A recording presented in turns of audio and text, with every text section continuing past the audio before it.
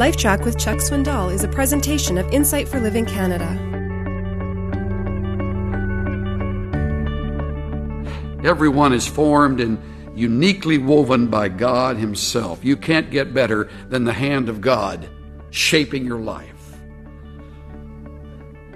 Never ever forget each life, including the life of each one of your children, is all important to our sovereign God. All important. That's why I plead with parents, and have done so for years, do not try to make your children like each other. That didn't come out right, did it? Alike. Do not try to make your children alike.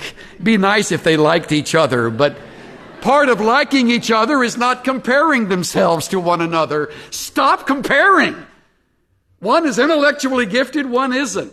One can run circles around the other athletically, and the other is kind of a klutz.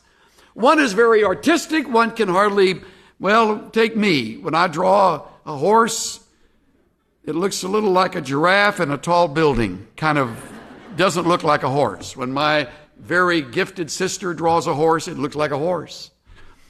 Thankfully, I was never expected to be the artist my sister is.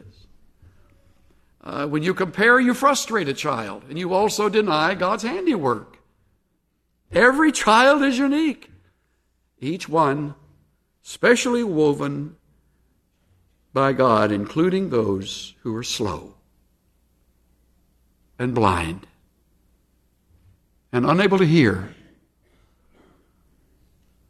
including those. Your theology will free you from a horrendous battle you will otherwise have if you happen to be the parents of the disabled. When I was in seminary, there was an underclassman who was a very gifted young man. He was a year or two behind me, and I'll never forget him. Pretty good preacher. And I thought, his future is going to be bright. I've since lost touch with him, but while we were there, we became pretty good chums. I remember having lunch with him, eating a sandwich one afternoon. I had a couple of questions for him. The reason I had a question is because he had a large birthmark from his hairline at his upper part of his forehead that stretched across his nose, down across his cheek, down his jaw, down his neck. It's as if you took two fingers and dipped them in a pretty bright red paint and just smeared it right across his face. The reason I was intrigued is that he seemed to have no self-consciousness. I was amazed at that. Stand and deliver. And we'd talk. He had a great sense of humor, and he seemed secure, and I just bound and determined to know how did he get over it. He smiled when I asked him, and he said, actually, it was my dad. My dad said to me, son, he says, as long as I can remember, I've heard my dad say, son, just before you were born, that's where the angel kissed you. Now I know you're mine. And none of the other kids have that mark. You're mine. He said, Chuck, it's gotten to where I kind of feel sorry for folks that don't have a red mark across their face. Is that slick or what? Is that dad thinking theologically or what? Rather than hiding him out or keeping him back or holding him back. Son, step up. God's in this.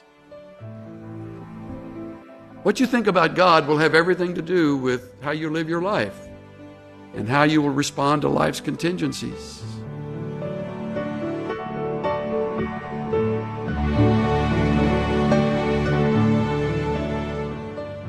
Each one of us is uniquely shaped by God, and He continues shaping us throughout our lives. He chips away at the impatience, the short temper, the pride, and anything else that leads us away from Him. He's shaping us into His image. That's His plan, and He stays at it. This is Steve Johnson of Insight for Living Canada. Listen to more of Chuck Swindoll's LifeTrac messages at lifetrac.ca. LifeTrac, where life and truth meet.